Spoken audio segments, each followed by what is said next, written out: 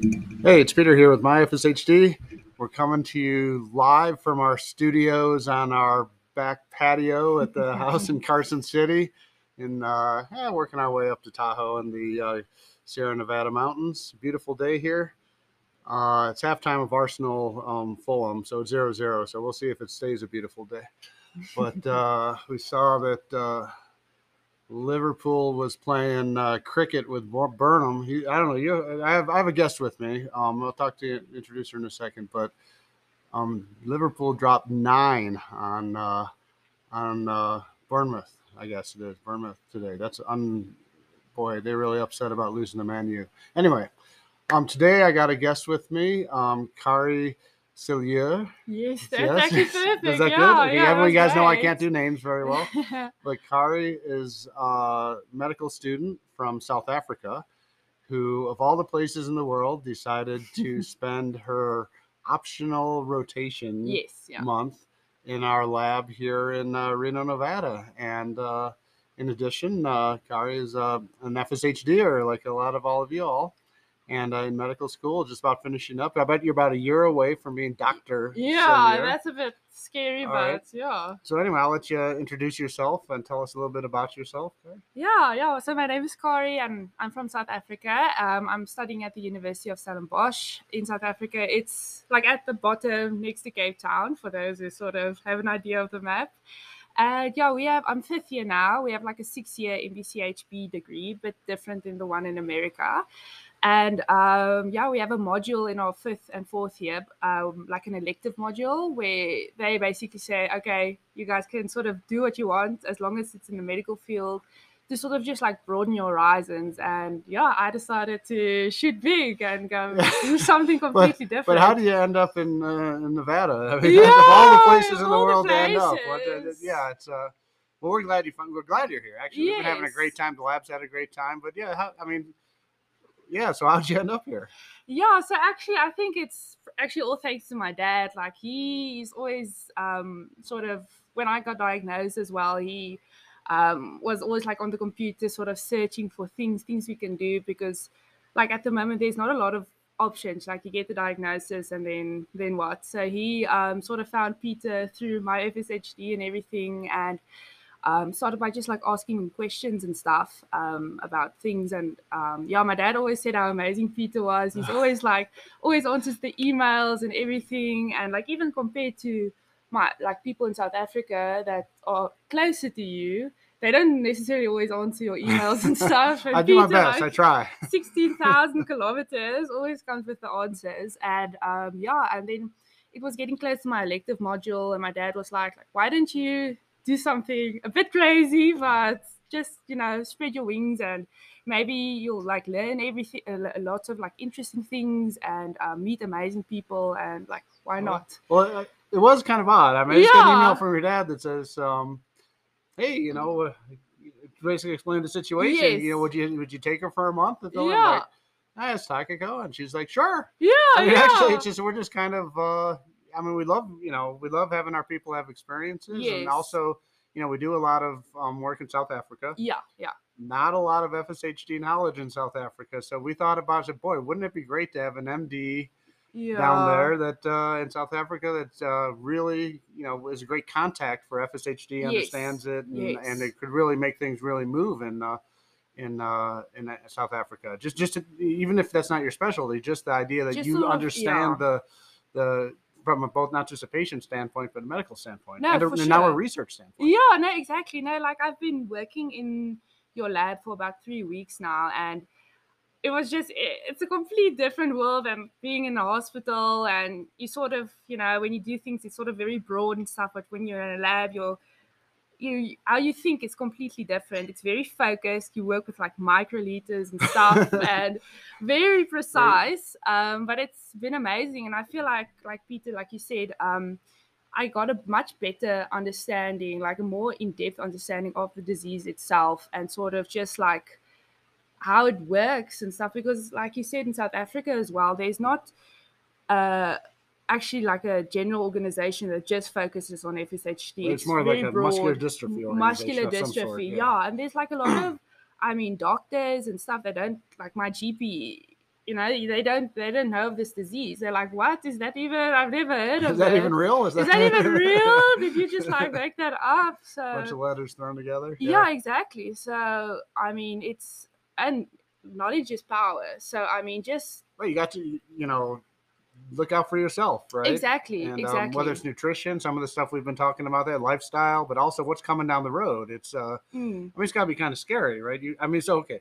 Had you ever heard of FSHD before you found out? No, not at all. Like it was very strange to sort of, like see when I got like my differential diagnosis, to like sort of see these names of things that are these even like things. It's not something that's generally like taught to us because it's so rare. So in the medical curriculum, I mean, here I don't think it is either. No. I think they do all of neurology in a couple hours. I mean, yeah, exactly. I think like we had a few lectures just like neuromuscular disorders generally, and then it's like a bunch of things that aren't just like dystrophic muscle dystrophy. It's maybe like a name in a one PowerPoint slide somewhere, but it's not like. Well, what I get a lot from South Africa, and actually even in the U.S., is a muscular dystrophy diagnosis, which well, there's 9 classes of muscular dystrophy, and then inside that there's 30 plus, maybe even 40 now, different ones. All the limb girdles are different, and yeah, some of them are pretty clear, but the misinformation or lack of knowledge is striking, and it can really affect your health. I mean, some Emery Dreyfus really has cardiac issues that you need to be aware of. It's FSHD actually, if I always feel strange saying it's one of the better ones to have. And the only reason I say that, I understand there's a lot of people out there are just saying you just don't know. But the reason is I think therapeutically, we can approach it much better than other diseases therapeutically. Exactly. So. Yeah. I always say to myself, like, from all the short straws, it wasn't the shortest. Right. So, yeah. And I mean, like, there's a lot of, I feel like, exciting things happening regarding FSHD. The research you guys are doing in the lab, like every time you or Takako shows me a new machine or a new thing you're doing, I'm like, what? This is amazing. And it's crazy to think that, people have come to this sort of point in technology where they can actually be able to, like, where a cure is so like close. You can see it coming, right? I mean, it's actually not just fantasy. Like you're gonna just, it's not magic. It's actually real. And that's also why I wanted to like do my elective here, because I feel like if I can just be a bit part of the process, that would be amazing. And it's really been life-changing. It really has opened my eyes to so many options and like genetics in general, how amazing the study of it is. Like, well, it's not straightforward, right? I mean, you kind of cover genetics 101. Yes. But FSHD is like genetics, it's like a grad level genetics. Exactly, like 601. Exactly. It's because obviously I wanted to familiarize myself with sort of the disease process and everything, and maybe understand the terms that you guys use here, or not be you did a lot of preparation. You actually came pretty prepared. I just didn't want to be like, I don't know what you're talking about, or like Googling all the time in the background. So which can be dangerous, actually. There's a lot of misinformation out there. Yes, no, definitely. No, we definitely are all about empowering people. I mean, that's with the research testing we do, but also the knowledge. That's just that's why I love getting questions from everybody out here on the My FSHD. I've just always been surprised that people listen. I get people with things from around the world, but I think it's because people are looking for answers and help, and also information that's in a format that they can digest. Exactly. Right? I must say, like, your website and podcast has really been amazing, because like you said, there's a lot of misinformation on the internet and stuff, and it's very broad. Like, it doesn't actually give you the answers you're looking for. Then you have to go to like medical journals on PubMed or medical like research not articles. All of those are great either. And sometimes obviously it's a different world than the average Joe is in, and they use words that not a lot of people understand, or they're like, oh, I don't want to learn about this. But I feel like your podcast and website actually, it puts it out clearly and people can actually understand it, because it's well, good. I guess we're that's the hope. So I always worry that I still get some it is complicated, and sometimes we do get bogged down in jargon and things, but so that's why we go over things again and again. Yes. And stuff. But so your project, you came in, it was kind of a tough deal, I gotta say. So your program wanted you to have in 4 weeks time, which is a short time in the research world. This is like geologic time, where it's just we have a complete project. Yes. And so we came up with looking for, some of you out there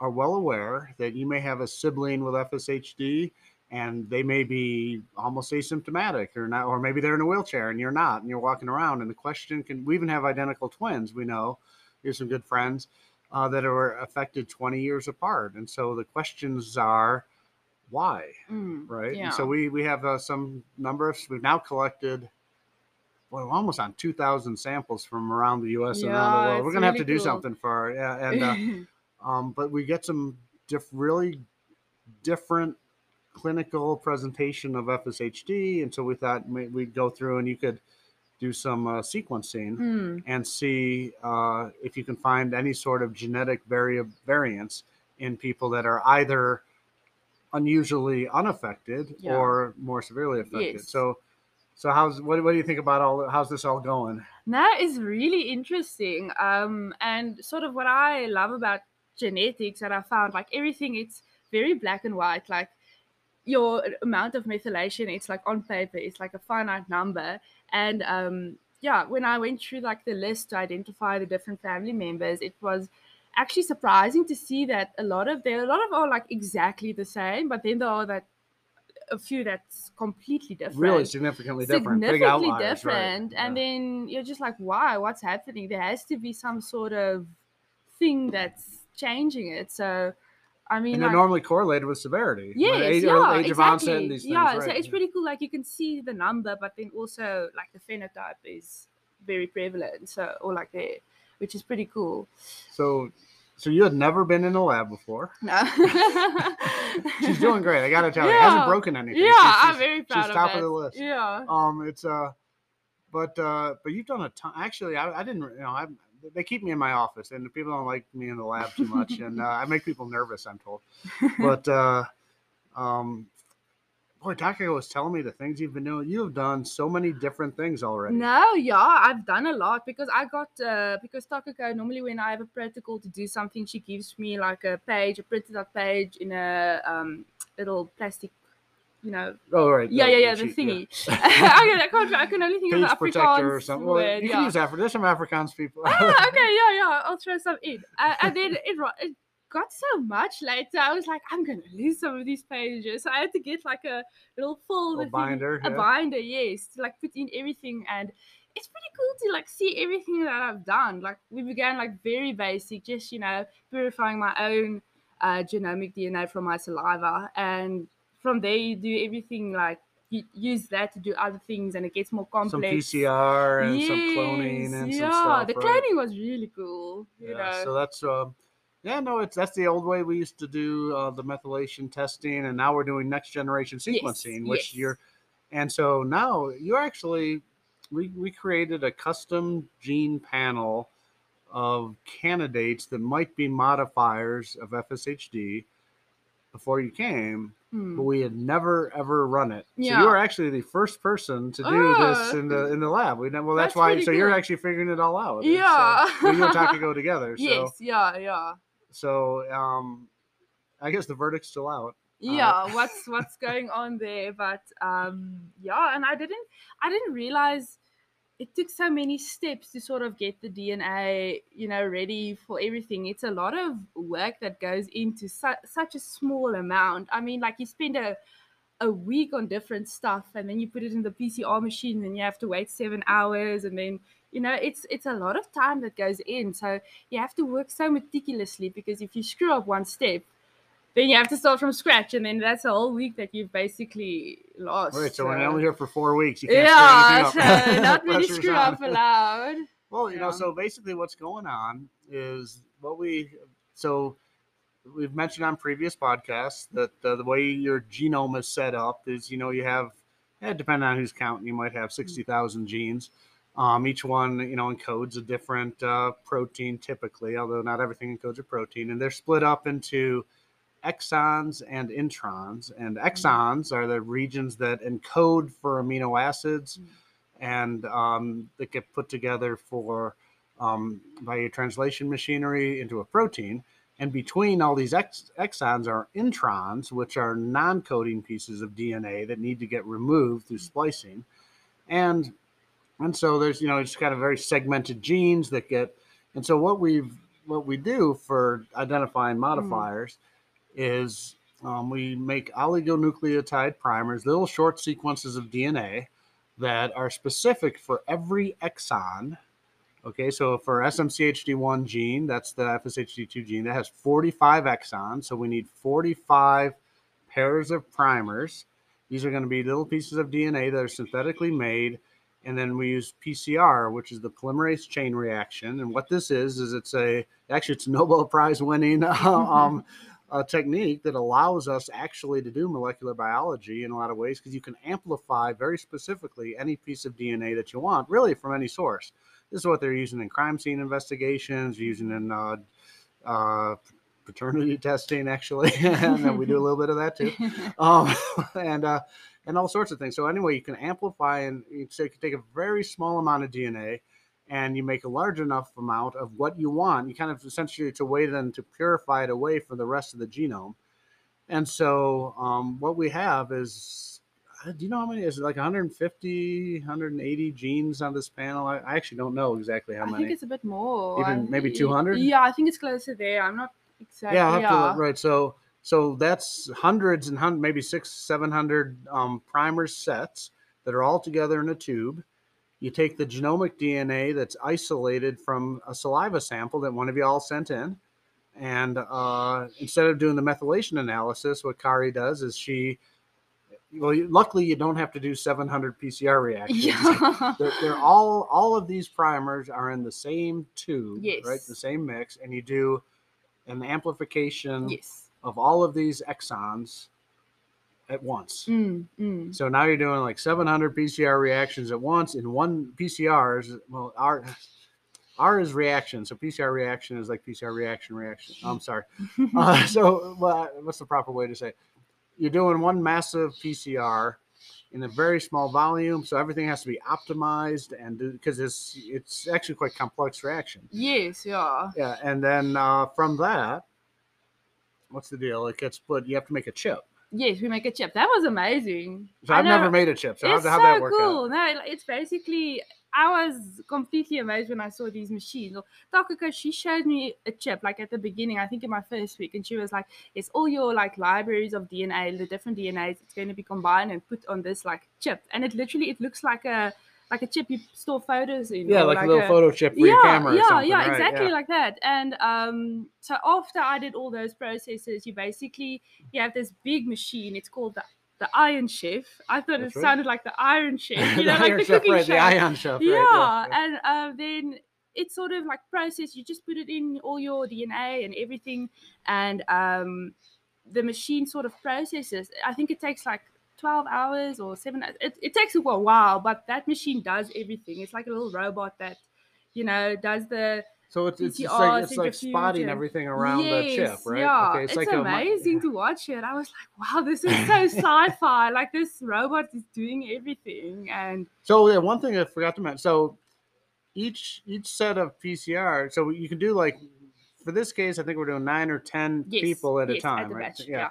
And so then you would have if you're doing 10 people, you'd have 10 different reactions. And so the primers for the oligonucleotide primers for an individual have a barcode on them. Yes.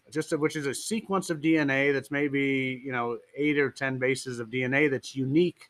That we just say this barcode belongs to. So it's very Blade Runner or something like that. This barcode belongs to this person. Yeah, it's so cool, and so that we could put everybody all together in one giant tube. Yeah. And then the robot makes the chip, essentially seeds all of these across and it seems to know where it's putting them all. And then when the sequencing gets done, that sequence A came from this person and is this exon and came. That was amazing. Like when I got told the process, I couldn't almost believe it. Like how can you like put stuff together like fluid that looks exactly the same, but it's like individual. This is 1, 2, 3, 4, 5. It's I think one of the hardest things for people when they join the lab is understanding the scale that a microliter, which is 10 to the minus 6, or well, actually not.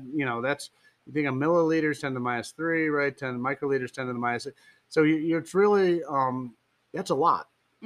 right? And then you're talking about molar quantities, 6.02 times 10 to the 23rd is a mole of something. And so we deal in micromoles, picomoles, 10 to the minus 12 mole, that's still a lot of material. Yeah. And you can't even see it. Yeah, that's the thing. Yeah. So you have to measure 0.2 microliters. Exactly. Yeah. I mean, like the first few, like that first week, it was so strange working with the pipette because you have to work so like meticulously, and it's the smallest amount. You literally have to check it in the light because I think the first time you have enzyme or no enzyme. Yeah, right? like I forgot, or I thought I did because it was so small, but you literally have to check it's there, especially if you're like a newbie like me, where you still have to do the pipette controlling and sort of have to practice those little muscles and stuff. But yeah, it's just been an amazing experience. I feel like also I was quite like intellectually stimulated as well. Just like thinking a bit, because it's so close to science and stuff, you have to work out stuff, you have to think about problem solving, yes. Yeah, so it was amazing. It's much different than working in a hospital where you have your regime. Someone comes in and you don't experiment on patients. Yes, exactly. Like this person, he has pneumonia, you give him this and this, or it's like sort of you get into a routine. And like in a lab where you're like doing something completely new, you have to sort of adapt and think, oh, I'm going to do this, I'm going to do that. So it's an interesting thing, because even when we do the same techniques again and again, and I've been doing some of these for 30 plus years, but it's a different person, it's a different sample. Yes. Yeah. And people are different. We still run into new problems. Some of y'all have been waiting a long time on reports, and so you say, why is it taking them so long? Well, it doesn't always work out the first time. Sometimes people are different. There's little sequence variations. There's just sometimes same things we haven't seen before, and we always want to get the answer. So it's just every day is kind of new in some ways and interesting. It's really stimulating, and it's a person. Yeah, exactly, right? Exactly. Yeah. And it was great. You got to meet a family that came through. That was amazing. It was amazing to like meet the family because the mom of the child, she was also from South Africa. That was pretty cool. I immediately. What are the odds of that? The first time we have a South African visit the lab, we have another South African in the lab. Yeah. Then I heard an accent. I was like, yes, hello, Gande. It was so nice. Yeah. Yeah. So we got another. You'll get to meet another family coming through. My friend. Is Zeb, who's I know listens, is going to be coming through with his family Friday.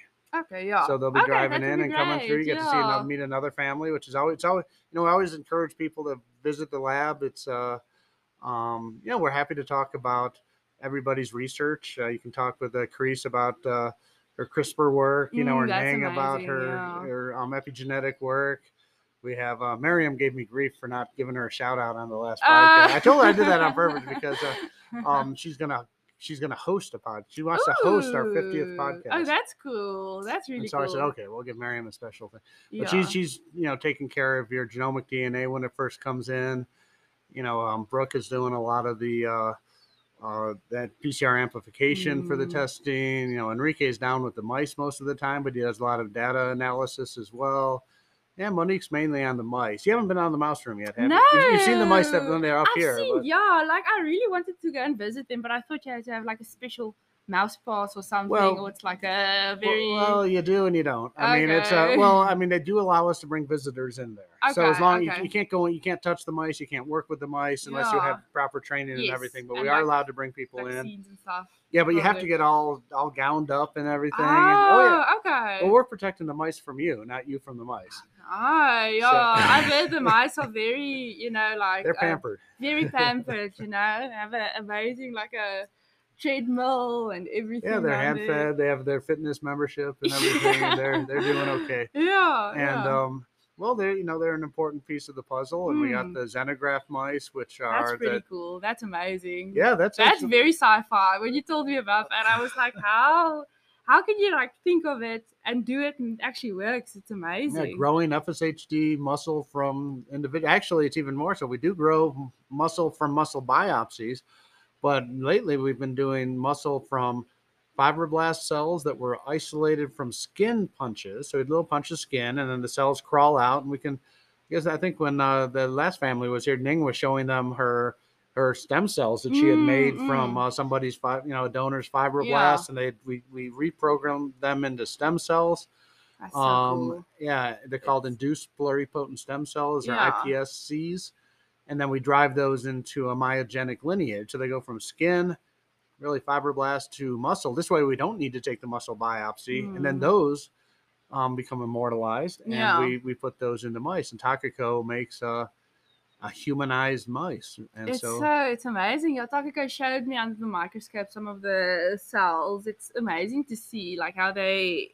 It's so strange. It's I don't know how to describe it, but it's just like science is amazing to me. You can think of something and then you can actually, if you follow the right steps and are logical about it.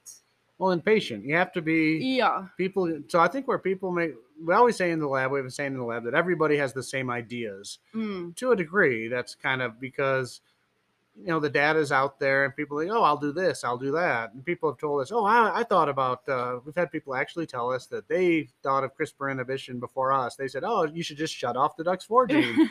Yeah, brilliant. Great. Yeah. You have like the end step, so, but like what are all the little steps leading up to it? Right, they did a Pharaoh, so it is said, so it is done, it's type of thing. It's like, well, it's, a lot of people thought it's great, but Karice is the one who got it done. Oh yeah, that's cool. And she's happy to tell you how she did it, and actually it keeps getting better and better. Actually, we can't tell you about all that, but all I can say is we're very excited about how things are moving with our CRISPR inhibition, but the key is it's getting it done, having people talented enough and dedicated enough to follow through and because there's a lot of places where you could say, oh, this sucks, or it's frustrating, and just get and say, oh, give me something new to do, or just I think a lot of times people just don't follow through, and you're gonna hit roadblocks, you're gonna make mistakes, it's not gonna work how you thought, and you just gotta in the big picture, if you believe in the big picture, you push on through. And but you gotta be the right kind of personality. Exactly. No, there's definitely like a lab mindset. I found like sort of if you follow your protocol, but if something goes wrong, if the result isn't wrong, you should not like sort of accept it. It's fine. I'll just do another one. You should, okay, what went wrong in the first one? Where did we go sideways? Yes, right? It's just sort of like go back and fix it. And I think that's sort of a mindset I would love to incorporate just like in daily life or in medicine one day, because it's it's a very crucial step, and you skip sometimes sort of it because you just want to, you have the bigger picture, you just want to get it right. Get the day over with, get it done. Yes, exactly. So. Well, and then the best part to me is always when there isn't a you're just, kind of like what you're doing with the next gen. You're the first person running through this. So you're running into problems that we didn't even envision because we haven't done it before. And so that's some problem solving and protocol creation and everything, even on the software, is turning out to be a challenge. We'll get it all sorted out. No, definitely. We're gonna just have to keep you for a couple more weeks. No, definitely. I would love that. I wish I could stay longer, because like you said, you need to spend time on something like this. It's not gonna happen like overnight, and you have to sort of when you have a problem, sort of figure it out, and that sometimes puts you back a few days and stuff.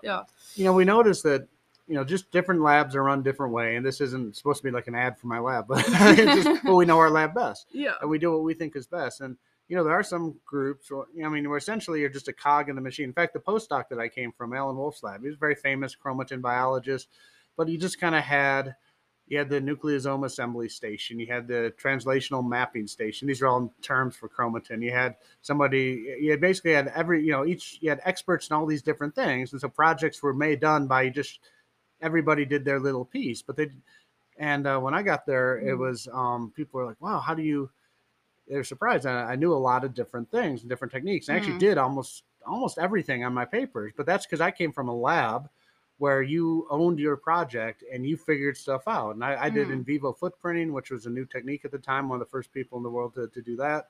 We developed the technology, but my boss was like, one, don't be afraid of technology.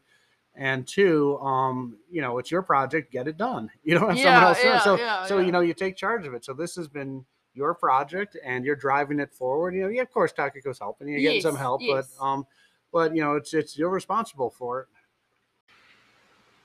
So your project, you're going to take charge of this and finish it up. Probably have to finish it up when you get back back home. But, at least just get all the data and everything, and then So what do you expect to find? I'll put you on the spot. Do you think what kind of hopefully to find some like interesting things that match up with your panel, and hopefully like some similarities in the differences. Like if there's like family A and family B, if there's a difference, the gene modifier, it's like the same. It's not like not the same, but that there's like some repeating. Right. So the question would be, do you always find mutations in the same gene that seem to be related, or the same class of gene? But maybe they're all different. Maybe they're all different. Oh, that's actually, I don't know. I mean, we have no idea. We've actually not, we know that the SMCHD1 gene yes, that's like the big big one that I know of. Yeah, that's the one most people probably. And people say, that's what you're going to find. But, you never know. One difference is we have families from all over the world. And that's the thing. No one studied these families. Yes. And like, because you have like the domestic families that are like in the US and then the international. And like the internet, there was some few international families where there was a big difference. There was some Russian families. Russian families, that there was quite a difference in the methylation in the Russian family. So there's definitely a few there.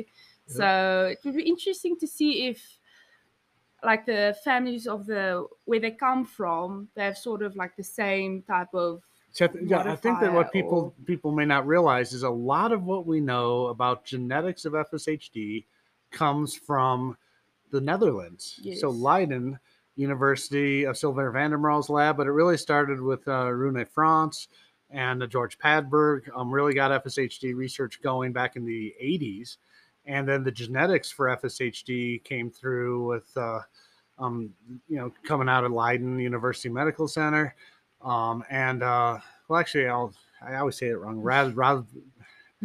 We're just going to say the outstanding FSHD research groups and medical centers in the Netherlands, but they're studying predominantly the Dutch populations. Yes. And a lot of them European. A lot of the French population has gone up there, a lot of samples, but it's really European heavy. Yes, yeah. And then they were doing diagnostics. For a long time, that was the only place you could get diagnostics was in Leiden, and it was the Southern Blot. Mm-hmm. Now that's kind of gone. I think you had your test in England. England, yeah. It was a blood test we sent over there, the UK. So, the UK. Yeah. So you're starting to get some South African, but kind of South African kind of came down from Europe. From the Dutch, right? I think I have a lot of. I think from my mom's side, like she's Deens. I don't know what that's in English, but it's like I can't remember now. It's what you call it in English, but that's also somewhere in Europe. And I'm not sure if my neurologist told me it's like sort of from there that there's quite a big population. Right. So these are the stock populations that are predominantly studied. But, one thing we're doing now is because of the saliva testing, we're able to study populations all around the world, everywhere in the world. And so, sure, SMCHD1 is the main modifier that people know about. But, no one's looked at these Asian and Russian, some of these other populations. It's going to be interesting to see, is there going to be something else that pops up, or is it just going to be like the same one? But there could be different mutations of SMCHD1. Yes. Yeah, so that's going to be quite interesting to see if like where you come from like plays a role in your genetics. So then there's the other aspect of it, which is, so this is why I basically was like, it's a no-lose project because, so we're going to look at SMCHD1 and all the other. So this is, again, just so we're clear. So SMCHD1 is the gene that is mutated in FSHD2. And this is a gene that regulates, is involved in the regulation of DNA methylation and the epigenetic state of the FSHD region. And so we talk about the difference between FSHD1 and FSHD2. Is in FSHD1, the signal that says shut off the DUX4 gene is broken. And in FSHD2, the mechanism to shut it off is broken. And that mechanism is dependent on this protein called SMCHD1, structural maintenance of chromosome hinge domain 1. Very clever. It's a very descriptive name. But SMCHD1. And so if you mutate that, the off mechanism is broken. And we know that FSHD, all forms of FSHD are a dominant gain of function. So if you can't turn off DUX4, you have the capacity to turn it on. And so the idea is that in FSHD1 cases that have great disparate differences in severity if you had FSHD 1+2, essentially, which very rarely gets tested for. But I have a podcast on that and a little something on my FSHD website on FSHD 1+2. You could actually have both things broken. The signal could be broken, which is the first thing people look for. But then people do not look for is this the signal and the off switch that's broken. You say, well, in a certain level, it may not matter, except it does tend to make you more severe. Yeah. And then two, for inheritance, it matters because one is on chromosome 18, the other's on chromosome 4.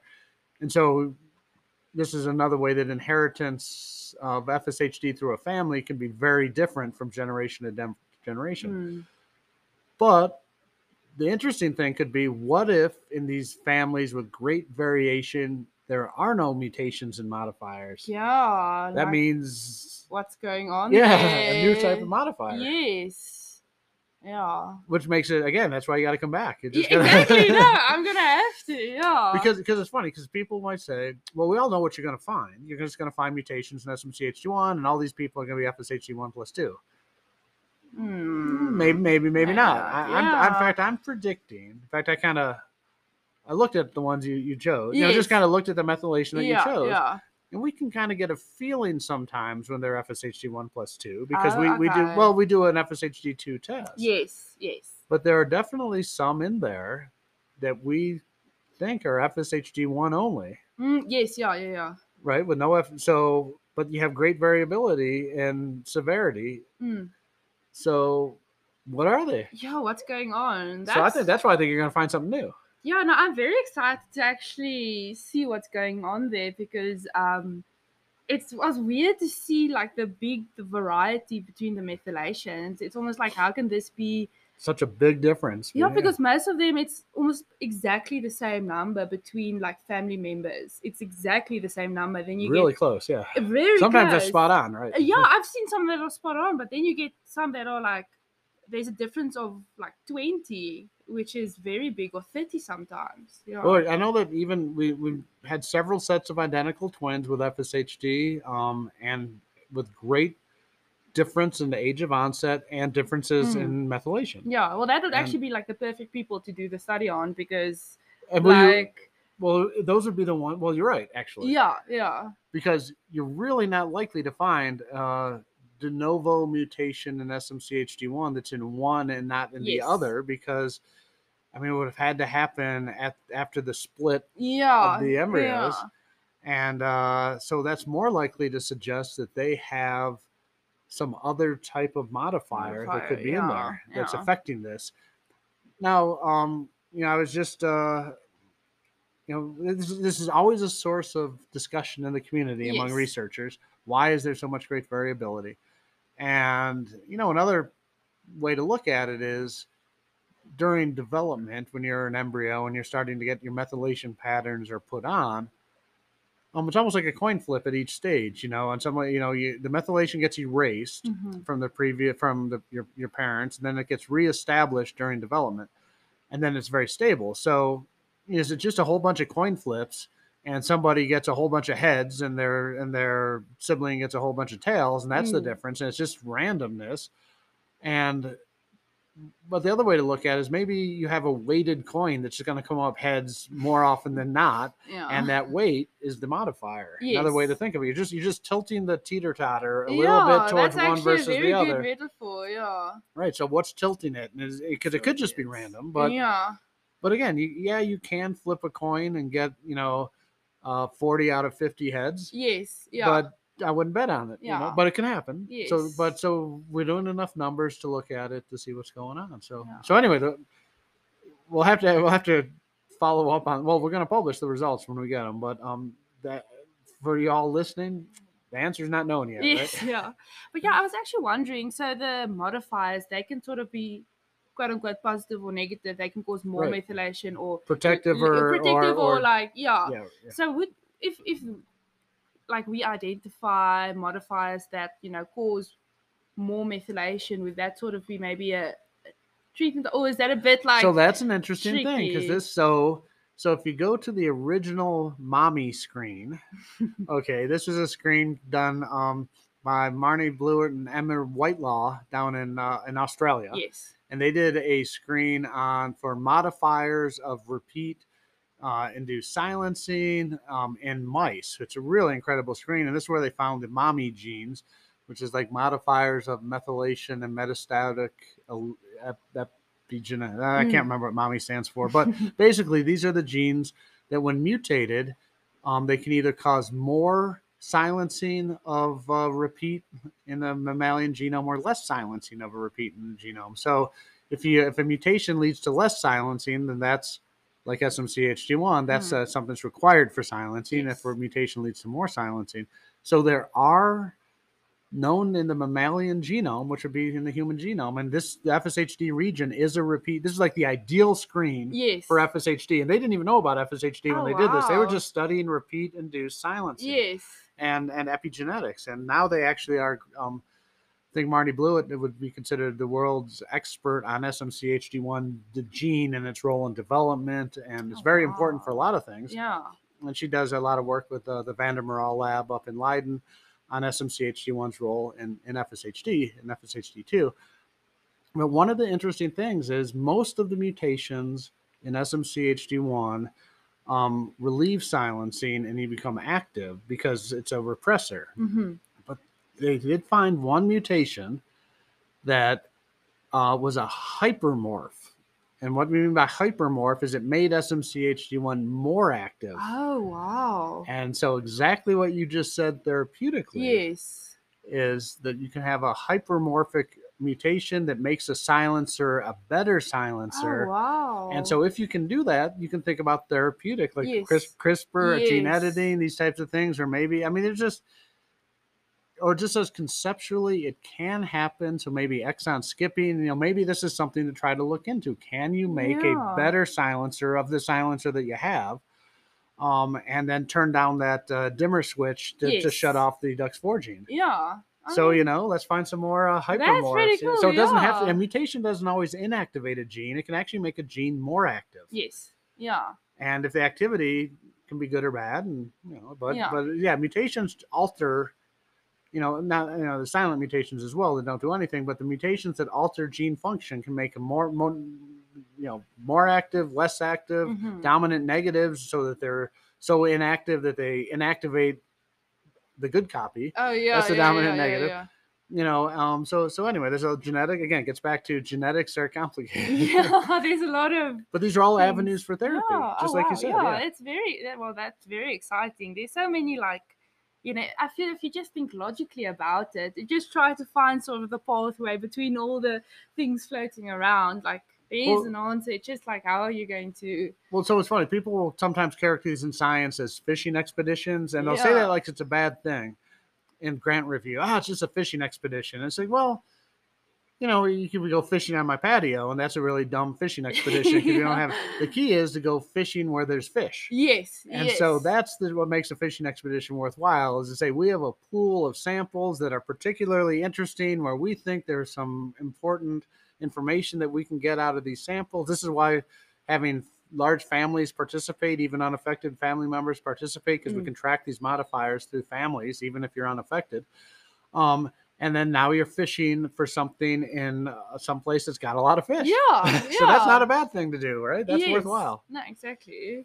Oh, wow. So that's, That's exciting as well. Yeah, you're not going to want to leave, I'll tell you. Yeah. I think but Nevada itself is actually a pretty good place. It's amazing. Right? I've really been the state. I'm so lucky that I just, landed here because I've been so surprised by Reno and how amazing it is. I mean, there's a lot of things to do. The town itself is beautiful. There's a lot of artwork in the town, nice restaurants, a big there's a lot of different foods as well. It's very diverse and just surprising, right? For a town this size. Yeah, you think it's just going to be casino buffets and but and also the nature around it is beautiful. I mean, we went to Lake Tahoe a few times, which was wow. That was we all went kayak. That was amazing. Clear kayaking, crystal clear kayaks, and go up there in the crystal clear water and out there. The best was.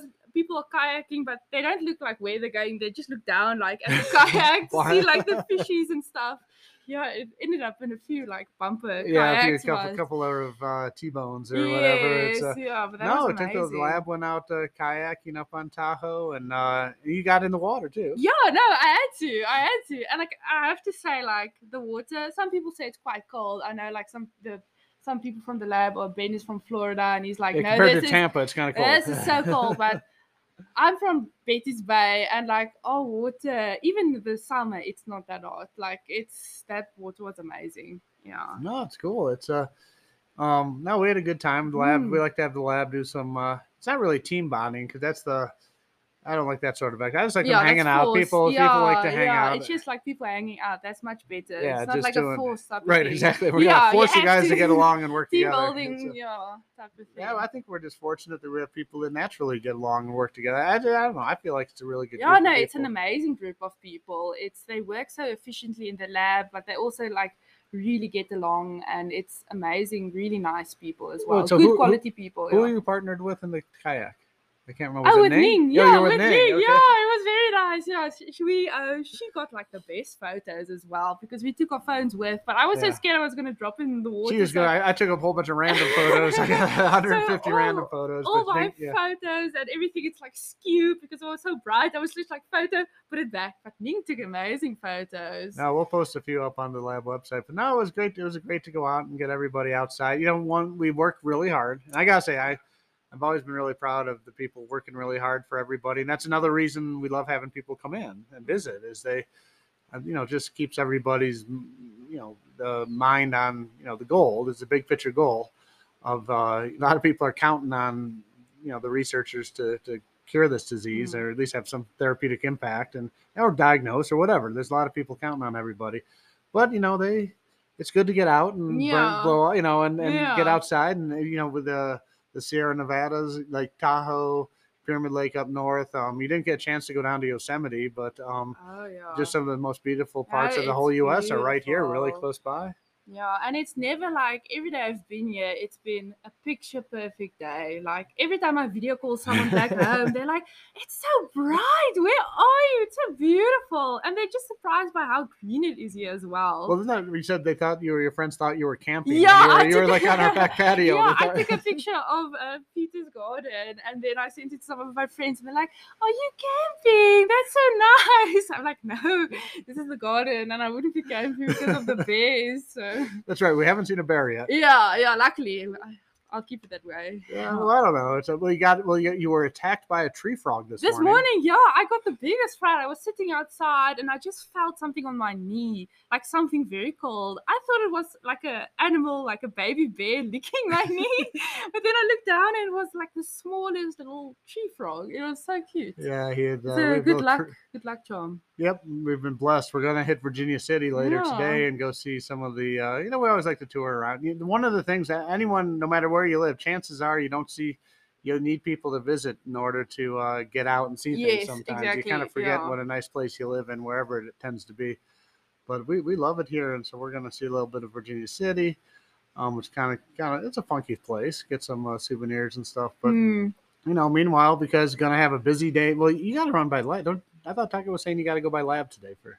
I think we want to sort out the computer. Yeah, maybe. So we'll swing by the. Luckily, everything's close. Yes, exactly. Yeah. We had a little software glitch on the analysis of the first run of her project. Yeah, that's the thing. You have like amazing technology, the smartest computers, but then it's always going to be like a little IT problem. Yeah, well, we might have to fix this first because Takago's been in a bad mood for okay, since last night. But it was just literally one button. I know, but it's just we're just not just perfectionists, but yeah, like you said, you put yeah, it's been like how many week and a half or something into this. That I put into it and got this amazing data and sequencing worked great. You just got to run the bioinformatics. It was beautiful to see the chip and all the graphs and all the usable DNA. Everything's good, so we know it's all good data. And we can't access it. It's always something. But that's like modern technology for you. There's always like, you have like the smartest things, but. So we're going to unplug it and restart it again. Restart. We're just going to reboot the computer and see if it all starts working. That's normally, and that actually works more often than not. Yeah. But we'll give that a shot. Yeah, we'll swing by lab and do a little bit, do some lab work and stuff. So, well, I got to ask you, okay, so having been so Kari is staying in an Airbnb up in Midtown Reno, which is a funky place. Yeah, it's pretty cool. It's amazing. The house is like a 1907 like old butler house that they restored. So everything is like old wooden house. And it's one of those old houses where it's actually like cool in the summertime. They built it like really nicely. So yeah. So okay, so what's your impression of the U.S.? You came. This is your first time to the U.S., Yes, right? it's my first Anywhere time in the in U.S., right? yeah. Well, I can say definitely everything's bigger here. Like food portions, the cars are bigger. I mean, like yesterday we were in Costco and we saw Doritos. That's right. It was as big as my torso, the bag almost. Like you got a picture of her with a bag of Doritos. One of those giant that could be a pillow for somebody. Yeah, no, it's like, and also we got to give her the full American experience. So Costco rotisserie chicken. We know how to treat our people to dinner. No, that was amazing. Costco rotisserie chicken. No, I was really impressed by Costco. We have like sort of a similar shop. I mean, South Africans may be listening. We have a game or a makro, but that's very much just not a lot of food stuff. I mean, you maybe have this old bag of apples laying there, but Costco was amazing. I mean, like you have fresh fish, you have. That's right. We got some food. Dungeness crab, right? Yeah, for last night. That was your first amazing. time with having crab, right? Yeah. I mean, I never thought I would like enjoy the seafood as much here in Reno. Like, it's some of the best fish I've ever seen and ate. And I mean, I live like by the ocean. You're on the ocean, and we're in the high mountain desert. Yeah, you get all like sorts the best seafood here. And yeah, definitely everything's big in America. It's the country of convenience. Everything just happens so fast. It's a very like a do-it-yourself type of attitude, which is actually great. I mean, people, they just do their thing and get on with it. Yeah. Yeah, and in this, definitely in the West, we have kind of a leave us alone sort of. Yeah. Very friendly, though. Yeah, no, I must say, like, compared to, because I spent some time, like, a day in New York and stuff. Like, that's right. People, we had a long layover in JFK. Yeah.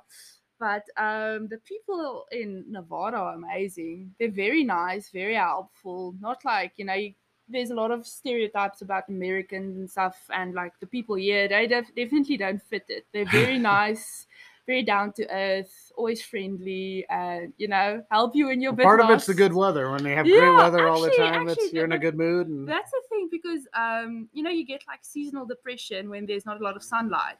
Oh, right. We got plenty of sunlight. Yes. So like sunlight is directly correlated. I think it like helps release a happy hormone. Yeah, so you actually get seasonal depression. Yeah. I do know that, we had the kind of the winter gray would set in when I grew up in Ohio, and it just kind of seemed like gray every day, and that is kind of hard to get real happy about. Yeah, no, that's actually like a chemical thing that happens in your body, which is pretty cool. And it makes sense because every day it's been like literally picture perfect, sunny day, blue sky. We did get some rain. Which I think is unusual, actually. I think I brought from Cape Town because it's just been raining. Our hospital Tigerberg got a bit flooded as well. Oh, really? Yeah, I just saw a video of some on my Instagram of some of my classmates, obviously the medical student, when something happens, you're the one like scooping out the water. They were literally like scooping out water. The licensed doctors don't do that. Yeah, right? like it's always us doing like the the odd jobs and stuff. You'll be at the top soon. You got yeah. Well, no, I'm really I'm glad you like it here. We never know because people's view of the U.S. is from movies, right? Exactly. Or the news, which is very highly variable around the country. We'll go with that. Yeah. And different places, and you don't hear a lot out of here. Well, I know I told my neighbor, people initially when we said we were moving here from Boston, they just said we're a bunch of idiots. Why would you move to the middle of nowhere? And then they come visit us. Next thing you know, they're saying, "Can you get me a job at the medical school?" No, it's amazing, and I've really been like more than pleasantly surprised by Reno and Nevada itself. It's an amazing country. Got to bring the family back, Yeah, no, definitely take them to Lake Tahoe. Definitely. Maybe they'll see a launch here somewhere. Yeah, or Starlink. Oh, that's right. We saw Starlink. Yeah, that was pretty cool. Like I think that was the first weekend I was here, and then we sat outside. We first saw like a Starlink, which was pretty cool. So it was actually kind of interesting when T was here from Vietnam, and we went down to Orlando for the FSHD Patient Connect. We saw there was a Starlink launch at NASA, and so T and her dad and I went over, and we actually watched Starlink. And you can see which number you saw, and it was like number 56 or something. So cool. And so when you get the Starlink app, and you can see these satellites. And what they are, they're like 40 satellites that in a line going across the night sky. It really looks bizarre. It was so strange. But it was the exact one we saw. Yeah, I know, exactly. I was like running inside. It's just. For it. Well, because you've never seen anything like it, yeah, right? it was so strange. But it was actually the Starlinks that were from the launch that we saw. Yes, We actually there's really a link cool. where you can actually track the Starlink satellites, and they dim them a lot not to affect people looking at stars. That was a really bright one. That was amazing. And it just you had like 4 minutes to see it. Yes. And we were just out on the patio. Yeah. And it's like Takiko's like, hey, there's Starlink. Yeah, but she's very good at spotting like little things like that. She's the most observant person I know. Great person to have in the lab, actually, running in your lab, because she doesn't miss anything. No, exactly. And we also saw like a meteor shower that night. And it was also meteor shower. Yeah, we saw two of the longest shooting stars I've ever seen in my life. That was amazing. That was a bit scary. It really looked like a rocket it kept going. or something. Yeah, it just kept going. Huge. I've never seen it. Right, I'd forgotten. That was right in the mid-August meteor showers, which I should know what they're called. But yeah, something. I think so. I'm not sure. Yeah, I used to watch those with my dad because we were always out in Utah camping at this time, because we always did August camping trips out west as a kid. No, that was really cool. So you're going to be heading back to South Africa. Yes. So what are you taking with you back? What intellectually are you taking with you back to South Africa about FSHD or research or whatever? Yeah, definitely. Just like I think I can now. I have a better understanding of it because I know like the roots of it. So I think I'll be able to, explain it better to people around me and even to patients, and just sort of like where everything's at the moment. And yeah. So you can so we can. I mean, we're going to stay in touch. Yeah, you never no, get rid for of sure. us. No, for sure. No, so we'll always have a contact in South Africa that can, and you'll be you'll have an MD a year from now, right? Yes, next year I graduate. Yeah. So no, hopefully I can be sort of, quote unquote ambassador, a conduit to the because knowledge is power, and it would just be amazing to make it a bit more accessible knowledge and just like at the more like understandable level, because that's quite a big thing we do as like future medical doctors.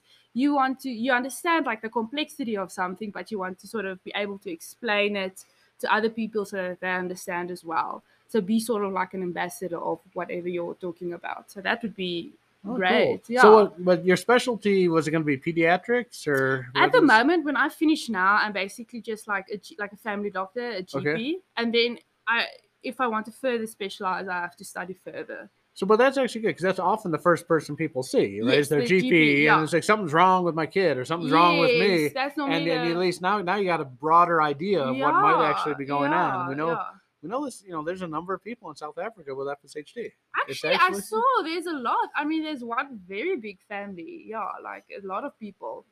Well, we know there's kind of a founder effect coming down from the Netherlands that I talked with the Leiden group about, but there's also spontaneous cases where they're the first people in their family. Yeah, so there's spontaneous FSHD everywhere. Yes. So no, it's real important, and we do find that a number of people though that we get from South Africa and around the world that are muscular dystrophy come back as not FSHD. So so there's also some confusion. Well, it's hard to diagnose, but it's difficult. But it's important for people to know that there's different types of muscular dystrophy, and then maybe there's some different things need to be done, whether it's lifestyle or things to be aware of, and also for inheritance. So that's also very important. All right, well, I have to interrupt.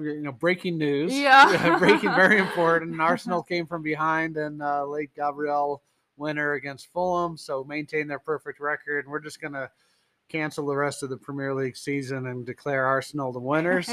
They're undefeated, another invincible season, and that's it. We're done.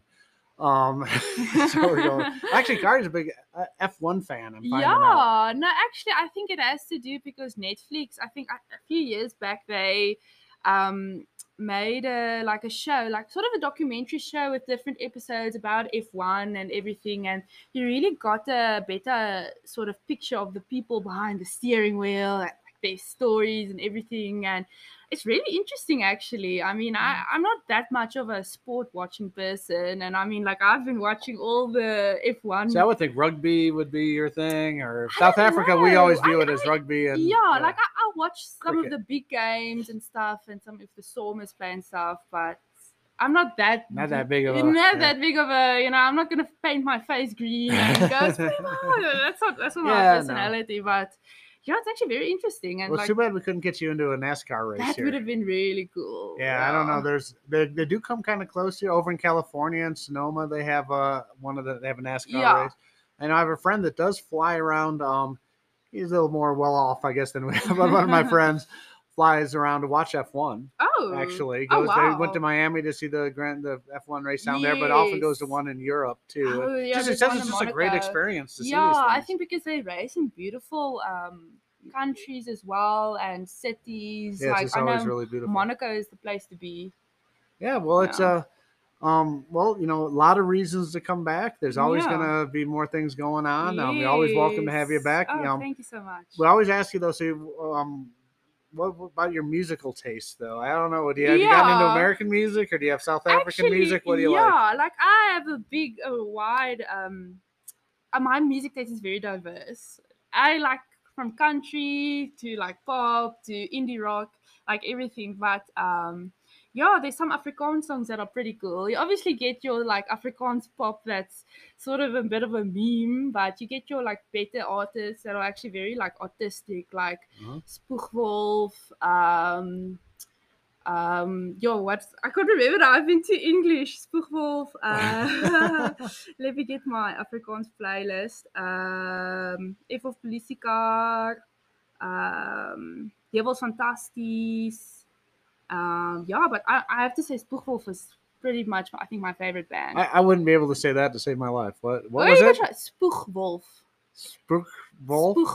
Spoegwolf. It translates to spit wolf. Spitwolf. Yeah. I can go with Spitwolf. Spitwolf. Yeah. Spoegwolf. I would. It's a good thing I was born in the U.S. because I just have like a language problem. I don't know if I can physically say some of these things. But all right. Well, we're gonna pull one up and let's see what y'all think about this. Daar is 'n loerie in die boom en 'n meisie in die stroom, ja die middag het daar blond gemaak. Daar is 'n bottel in my hand en 'n bier in my hart, ja die middag het my swaar gemaak. Kan ek jou kom sien? Ek dink ek bly my lewe lang aan swarte krag.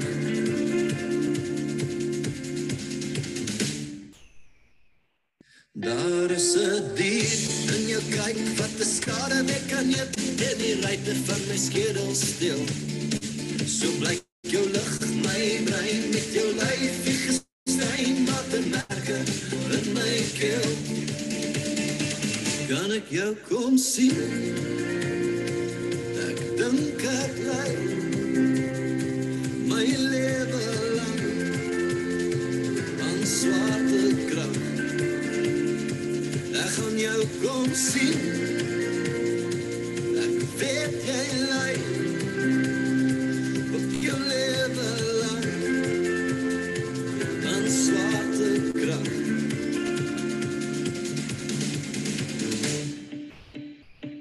Daar is 'n spook in die poel wat by die stroom afspoel en oor die monster van die see.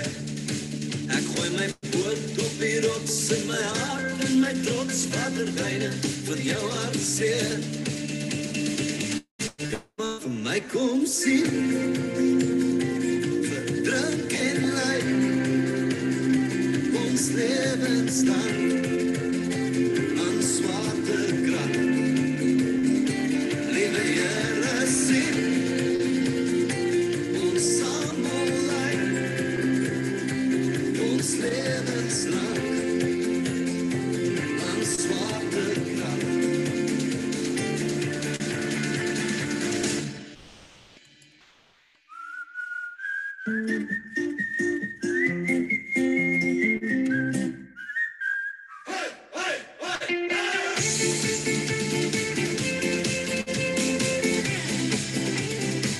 Liewe Here, sien, ons samen ly,